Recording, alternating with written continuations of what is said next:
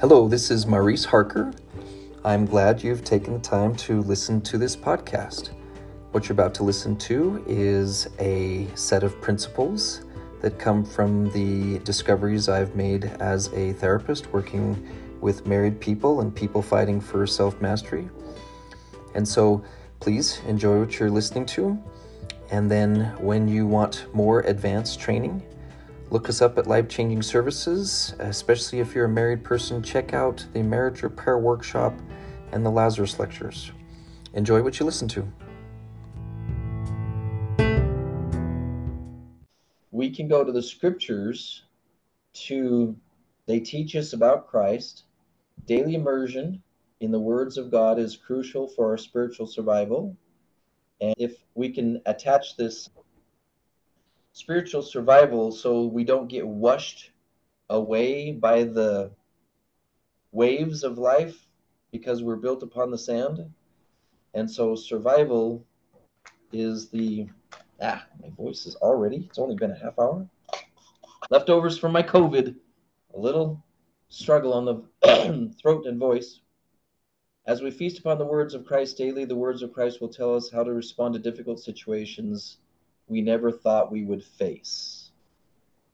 All right, so I want to use that as a segue over to the Come Follow Me lesson.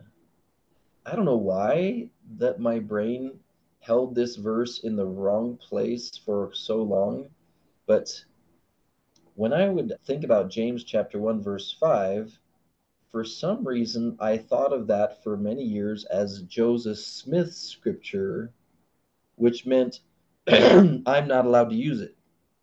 Not quite sure how that got twisted in my head, but I think I was reading through it again, and I think it was related to when my son was a teenager, and I'm banging my head against the wall trying to figure out what to do.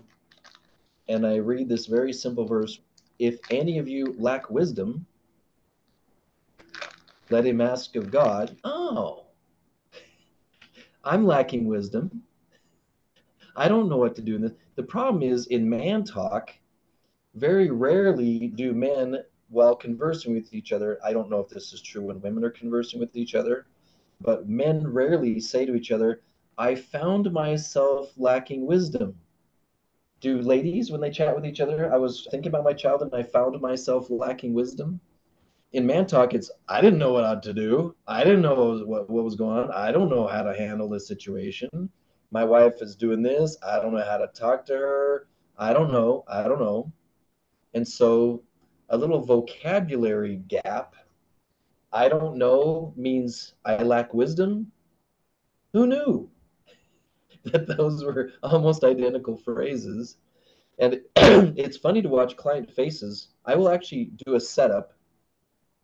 If any of you have ever watched me do the work, I regularly do what I call a setup. A setup is when you find an important gap in someone's brain and you walk toward it without mentioning it directly, and you confirm from three different angles that they actually are lacking that piece of information, especially with men, because if you had not established that they don't know something, they'll be reluctant to listen to an idea.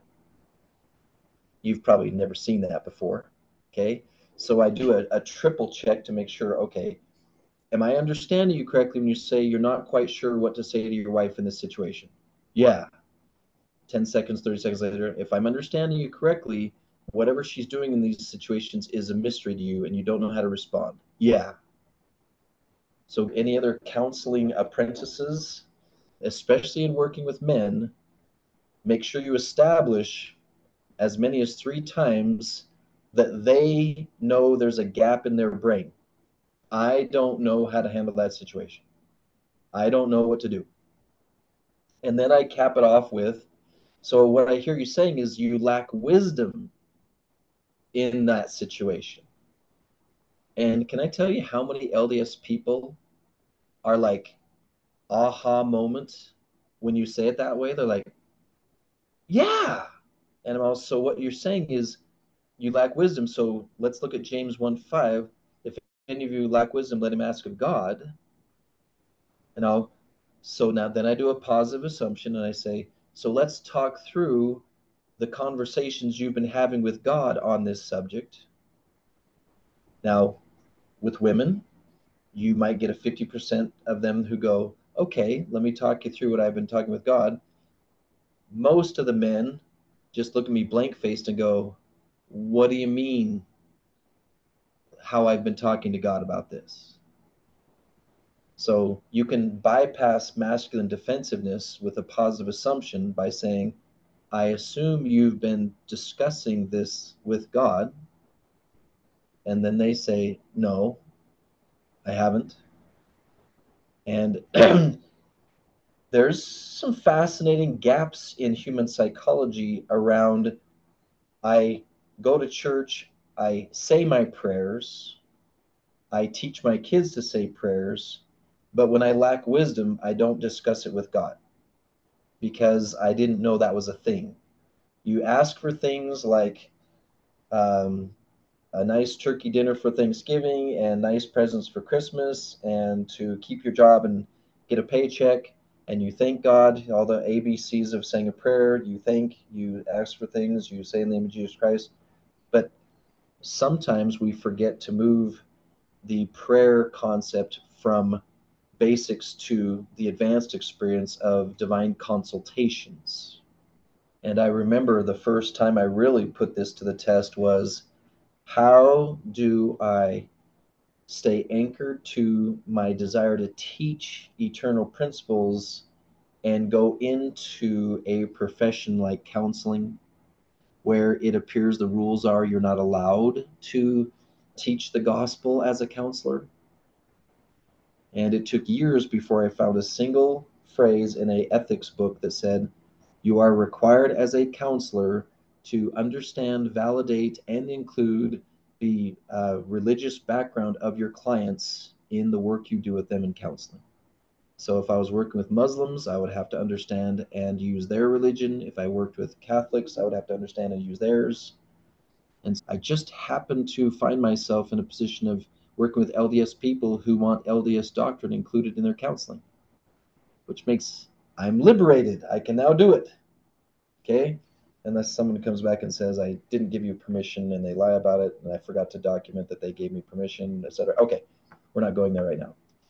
I'm interested in your experience with using James chapter 1, verse 5. I want to celebrate the culture we have in this meeting where people feel comfortable sharing their own testimony and witness on the same topic, and that we can harvest the value of those different testimonies. One of my favorite ways to rephrase the question hinted at, it is not uncommon for me to meet people who have aggravation, fear-based, or frustration-based questions.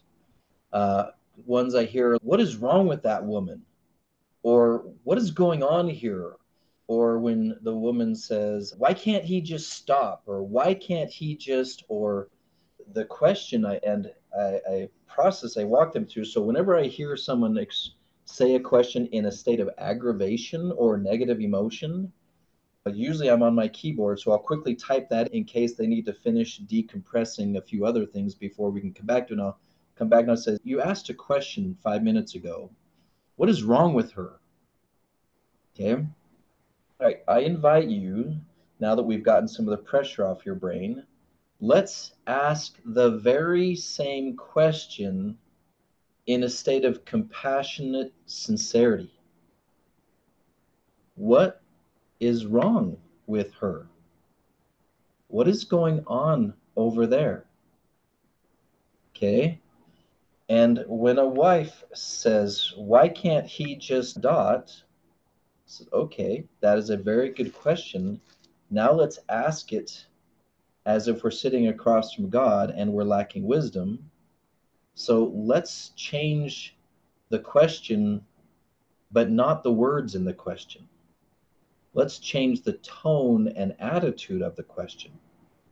Okay, so as you're working with people or as you're working with yourself, I invite you to flag exasperation questions. Whatever negative emotion you want to attach to it, whether it's aggravation, exasperation, fear-based questions. How do I keep my child from going off the deep end?